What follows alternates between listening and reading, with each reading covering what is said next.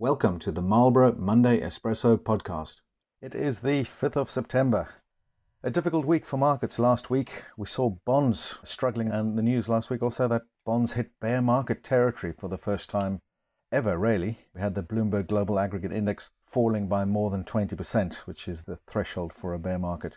Equity markets also struggling last week, and really markets reacting to the tough talk by central banks that we heard the previous week, particularly in the Jackson Hole symposium of central bankers, and really markets translating that, interpreting those comments as expectations of higher interest rates to come.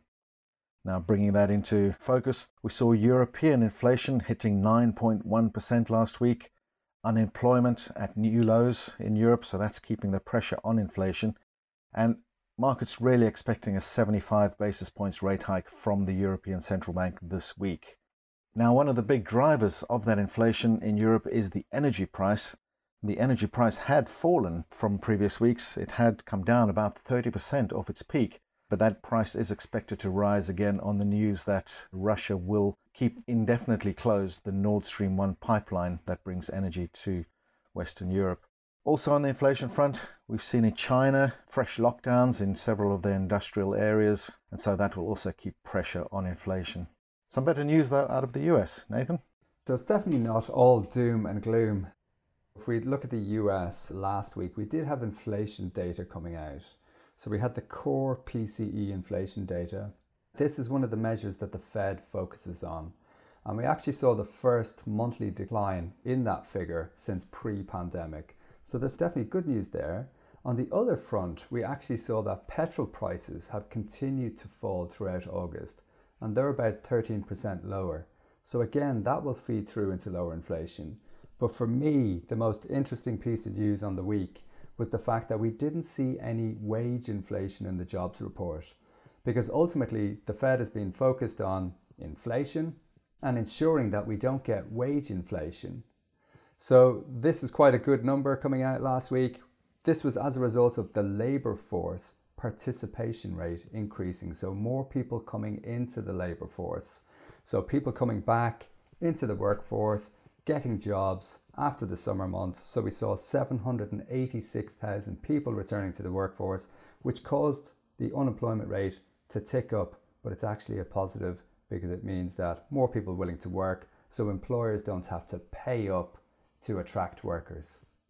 In the meantime, though, pretty much around the world, we're all tackling a cost of living crisis.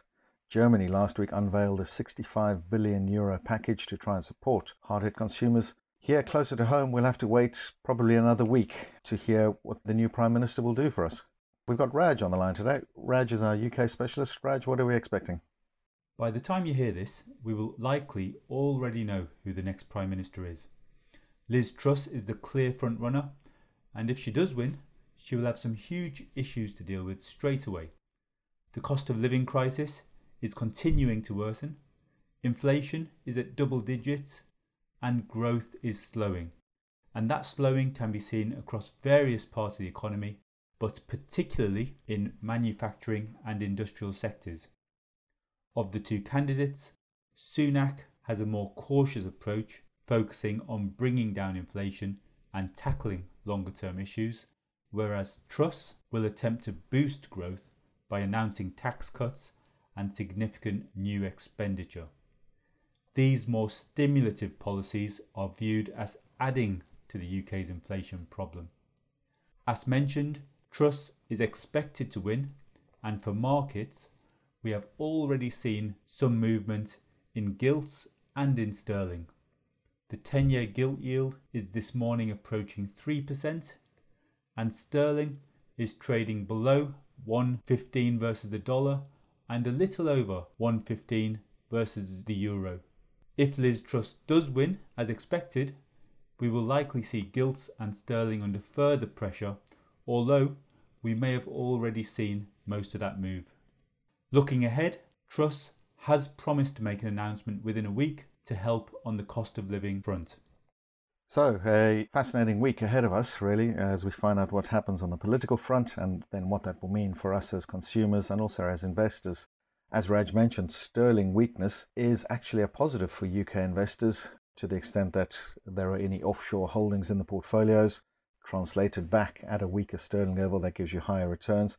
And it's also a positive for the large swathe of UK PLC that earns its revenues offshore. So an economic positive, even though it makes holidays and imports much more expensive. But as I say, a fascinating week, and we'll speak to you again next week.